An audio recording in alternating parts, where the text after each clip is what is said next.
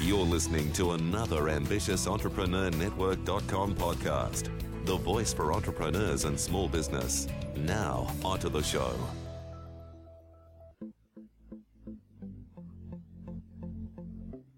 This is Women in Leadership Podcast, featuring success insights from women around the globe.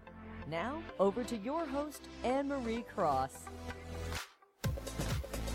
And welcome to another episode of Women in Leadership Podcast. This is episode 116, brought to you by Podcasting with Purpose, helping you to stand out, be heard, and become that influential voice in your industry with a podcast. I'm your host, Anne-Marie Cross, the podcasting queen. Now, my guest today says identifying your competitors and how you measure up to them is key to marketplace success. Now, joining me on today's show is Maria Pessin.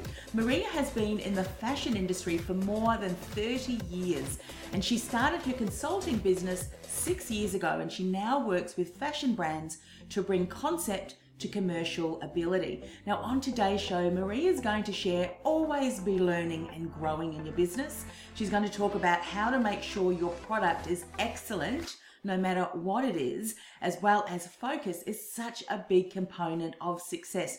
You can't do everything, so do a few things really well. Love what we're going to talk about today. Welcome to the show, Maria. Well, thank you so much for having me on. I'm really excited. A 30-year veteran in your industry, I'm sure you would have seen quite a number of things change over that period. But firstly, just share with us a bit of an insight. How did you get into the fashion industry, Maria? Well, when I was a child, I wanted to be in business. So I would play business. I would take paper, cut them up into squares, get pens, set up my mother's desk, and I was in business. That's all I knew, because I grew up in a blue-collar family, knew nothing about business and how businesses were run, didn't even know what a receptionist did. So I played business. Yeah.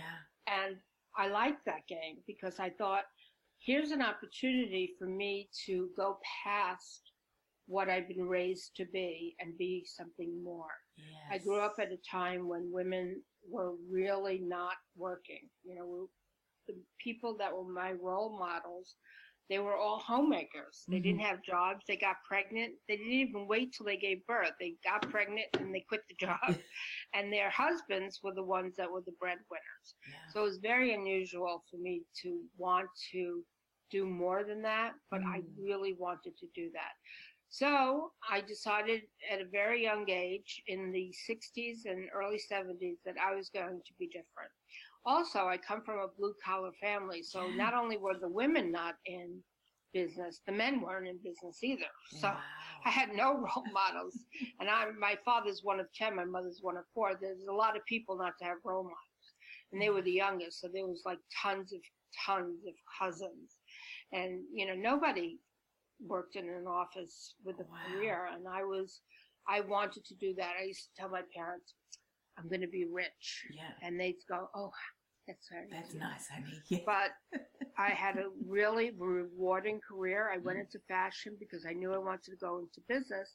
I didn't know which business I wanted, and my best friend was going into fashion. I thought, all right, I'll do that. So how many years later, she decided to become a nurse, and 20 years now she's been a nurse, and I'm still in the fashion business. So for me, it's been a very rewarding career. So yes. I've enjoyed it quite a bit.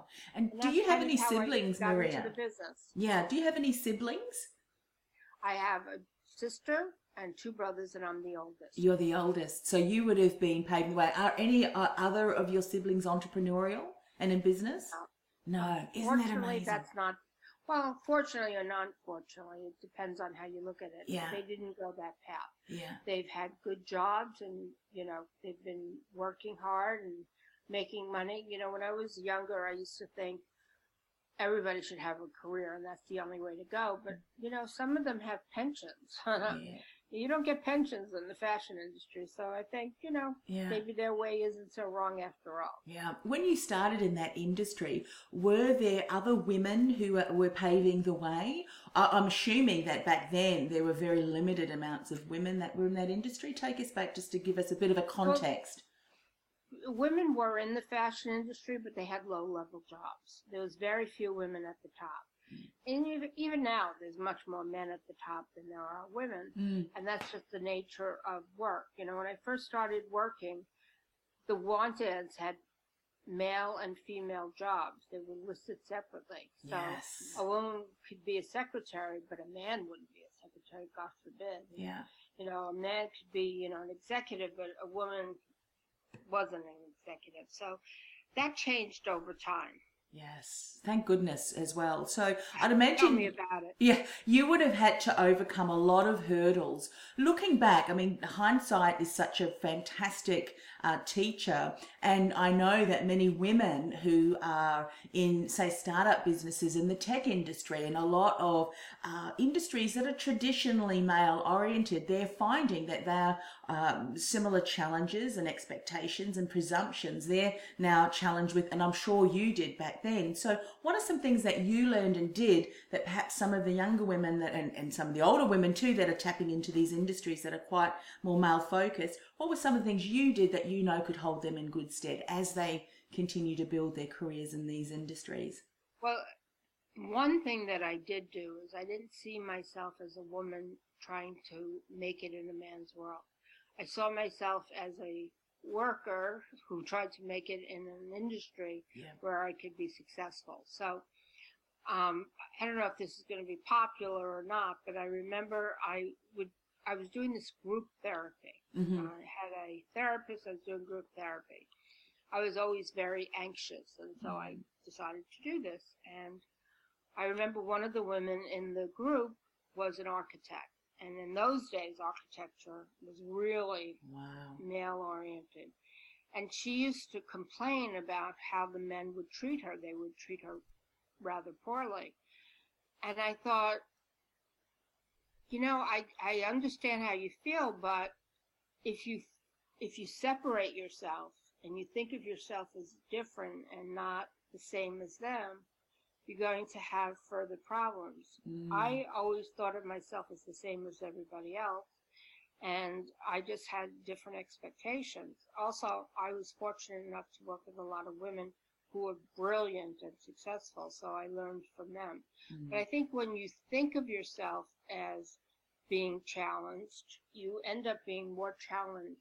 When you think of yourself as being the same, you don't look at it as them looking at you as a woman not able to do it, but you look at them as a woman or a worker who's just competing in the working world. And the working world is very competitive. So you don't have to be male or female. Yeah, I totally agree with what you're saying there. And, you know, one of the things one of my mentors shared with me many years ago was that you will often seek the evidence that you need to prove your beliefs are true.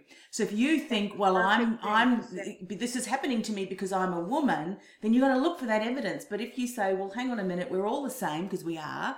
And so I love the way that you've said that. What are some other things that you found were quite crucial in the growth and in the, I mean, you say that always be learning and growing. Has that been something that you've always done throughout your career? Huge. Every job I ever got, I wanted to see that they provided growth and opportunity for me to do more. So I actually, in my early times in my career, I never really cared about the money. I was more cognizant of the career opportunity. What would it make of me? Would it push me outside my comfort zone? I'm a big believer in pushing yourself out of your comfort zone so that you do more and are more. You know, you've heard the term circle of influence, right? So you have your circle of influence. Whatever you do in that circle is your comfort level. You're confident in it, you know what to do, you know how to behave. But you do have something outside of your comfort level, and then your circle of influence expands. So I always worked on expanding that circle of influence. So every job I went to, I wanted to know not only will I learn a lot, but what the growth opportunities were in that position, what it would make of me. when I was a salesperson, I wanted to be a sales manager. When I was a sales manager, I wanted to be VP of sales, and I wanted to run a division, and I wanted to be president, and I wanted to be CEO. So I always had my eye on the next step and how I would get there. Yeah. And you know something? Even though I didn't care about the money in the beginning, the money came. Yes. Money always comes. Yes. I love the way that you've shared that, because just in the last couple of weeks I've been sharing some posts, just some things that I've been observing. And I know when I worked in the career industry as a career consultant, a lot of the clients came to me when something had occurred in their careers and they needed to make a shift. So they were very reactive. And in business, sometimes what we can do is our focus can be driven by distraction and reaction. But what you've done is you've taken a very proactive approach. You've identified what are the learning opportunities for me, because I know that I want to learn and grow and expand my knowledge and experience. And then what's the next level, so that the decisions you made continue to build momentum forward. And is that something that you've always done in your career as well? Yes, intuitively, yes. I didn't read a book on it, but I knew that I had to always be learning. Yes. Because I come from like I said, a blue collar background, very unsophisticated. I didn't even know how a receptionist conducted her work, how a company was run. I had no knowledge. So I knew I had to learn all of those things in order to get to the next level. You know, some people come from families where they go to these amazing colleges, they make great connections, they have a lot of opportunity. I didn't have any of that. I had to make my own opportunities. And I think that, you know, making my own opportunities involved getting past where I was. I'm going to give you an example. I worked as an assistant buyer, and my boss, the buyer, was really kind. She decided that she was going to take me under her wing. I'm from Brooklyn. I'm a Brooklyn kid. I speak like, you know, Vinnie Barberini. Remember Vinnie Barberini? You know, that whole like Brooklyn, doesn't sound so smart kind of accent. Very unexposed, very unsophisticated. And she taught me. I mean, she taught me how to speak better without so much slang, without so much accent. How to conduct myself in meetings, going out to dinner, doing anything business related, how to dress for success, as they say. So she taught me a lot of things, and it really made a difference. So anytime anyone was willing to take me under their wing and teach me, I was so appreciative and so happy, and I always took advantage of it. Not everybody has that opportunity, and not everybody recognizes the opportunity. You know, sometimes people look at that and they take offense, like, you know, oh, I'm not good enough. The truth is, I wasn't where I wanted to be. I wasn't where I needed to be successful. So to me, that was huge and a great opportunity, and I took advantage of it. Yes. So you talked about learning, always making sure that you had opportunities to learn. You had opportunities where people would step forward and support you, sort of mentor you through that.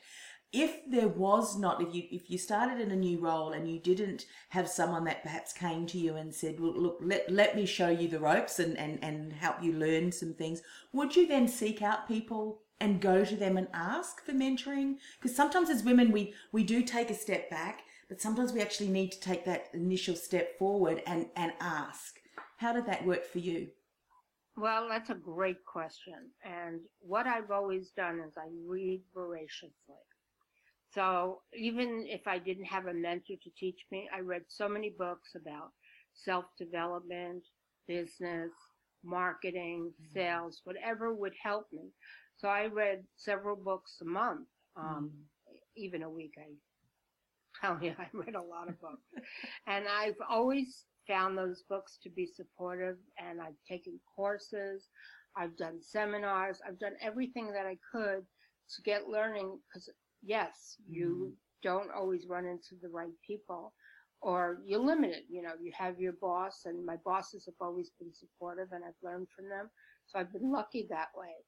But, you know, they're one person and one point of view. You need to seek a lot of point of views and learn a lot of different things. So books have been really great for me. But I'm going to tell you something that I did when I started my consulting business. Just so you know, I've been in the business actually 40 years. Yeah. So I've been in longer than 30, and 25 was spent launching and building multi-million-dollar businesses. I worked with a company called G3. I ran their Sienna Studio business from concept to selling Neiman, Saks, Bloomingdale's, Nordstrom's, specialty stores, really a lot of people, and very profitable. I always had the highest margin of the business. I did that for 17 years. And then after that, I ran a business, Jessica Simpson, I'm sure you've heard of that. I did her coat division, and we built that from zero again to a multi-million-dollar business. We sold Macy's, we sold Dillard's, we sold a lot of all the best stores. And after that, I decided to start my consulting business. But the truth of it is I didn't know the consulting business. I knew the fashion business, but I didn't know consulting. So I hired consulting expert who coach consultants. Yes. So that I could learn what I didn't know. So if I didn't have somebody who was readily there coaching me, I hired coaches. He's not the first coach I ever hired. I've hired other business coaches. So to me, finding people that could shorten the learning curve was a big asset. So I've reached out to people, I've hired them, and I've worked with them, and they've made a difference. Yes. So that's the thing that I've done. Yeah.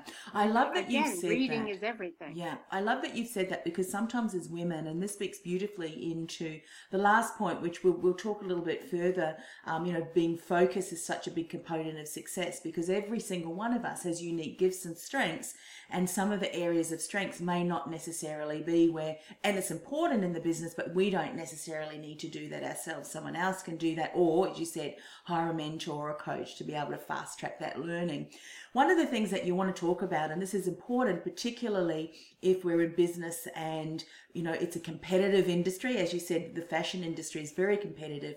Make sure your product is excellent, no matter what it is. Speak a little bit more about that. But also, yes, you say identifying competitors and how you measure up is very important to marketplace success. But also, what's the unique angle that you bring to the market that can really cut through that noise? I'm sure you've done that too throughout your career. So speak a bit more about product, making sure it's excellent to really stand out in the marketplace. Okay, so first you come up with your product. And it has to have a focus. I have people who come to me and they go, I want to do dresses, I want to do handbags, I want to do shoes. And I say, pick one and focus on it. And do that well, and then branch out into other areas. So that's what I mean by focus. Yes. Focus on a particular part of the industry, and also focus on a particular customer, because you can't be everything to everyone unless you have gazillion dollars, and nobody has a gazillion dollars. I think I made that dollar amount up. And you just don't have the wherewithal. Companies like Nike, they don't try to market to the entire world. They have a specific focus, because you really need to get that business right, grow that business before you branch out into something else. So that's the first thing, is to focus. The next thing is you have to have product excellence. You have to know what you do that stands out in the market, because again, there are a lot of brands out there. There are a lot of people doing things. I'll give you an example. I once worked with a client who wanted to do athleisure, which was a big thing. It's not quite as big as it was, but it's women and men who wear clothing that they wear to the gym and they wear throughout the day. So he was very into doing yoga pants. And I said to him, it's a really crowded market. I don't think you're going to make it. Let's niche it down further so that we have something that makes us stand out from the market. But he didn't want to do that. And so he didn't have the marketing budget or the wherewithal to do something in a major way in that market, and he ended up not having any business. And the truth is that you really need to have something that makes you needed in the marketplace. Because do we really need another line? Do we need another cell phone? Do we need another YouTube channel, or another blouse line, or another pair of shoes or sneakers? We don't necessarily need that. But if you approach it in a unique way that brings something special and different to the market, then you have an opportunity to be successful. Yes. And then the final component is you have to get all your ducks in a row. Nowadays, you cannot get away with mediocre product. So your quality has to be right. Your fit has to be right. Your marketing, your pricing, everything you do, the way you run your business. If somebody runs I'm going to give you another example. So I saw this brand and I thought what they did was really great. So I wanted to buy it for myself. So I go online and I couldn't maneuver through the website. It was complicated and difficult. I couldn't get information. I couldn't figure out how to buy it. So I said, I'm off. I gave them like 3 minutes. They didn't engage me and I didn't do it. And that's what happens. If you don't have ease of entry and don't have a polished business, if you want buyers or customers to buy from you, they're not going to. So you really need to have all your ducks in a row, as I say. Yeah, brilliant. So true. No matter what industry that you're in, everything that you've said, I think, is so applicable. Talk a little bit about pricing. And I know pricing is very, very different for every single business company, whether you're a product-based business, whether you're a service-based business. But I'm sure there were some principles that you perhaps can share to give people a bit of an insight into some of the things they need to consider as they're thinking about pricing. Were there some things that you considered and you brought forward when you're working with a client to help them get to that right pricing? Well, that's where competitive analysis comes in, because you need to know what your competitors are pricing their product. When I was running Jessica Simpson coats, my product was actually 20% higher than the competition. And even though I complained to my boss many times, I said, if you were 20% less, we would do so much more business, we'd make more dollars. Yes. Our percentages might not be higher, but our dollars, so we'd make more money.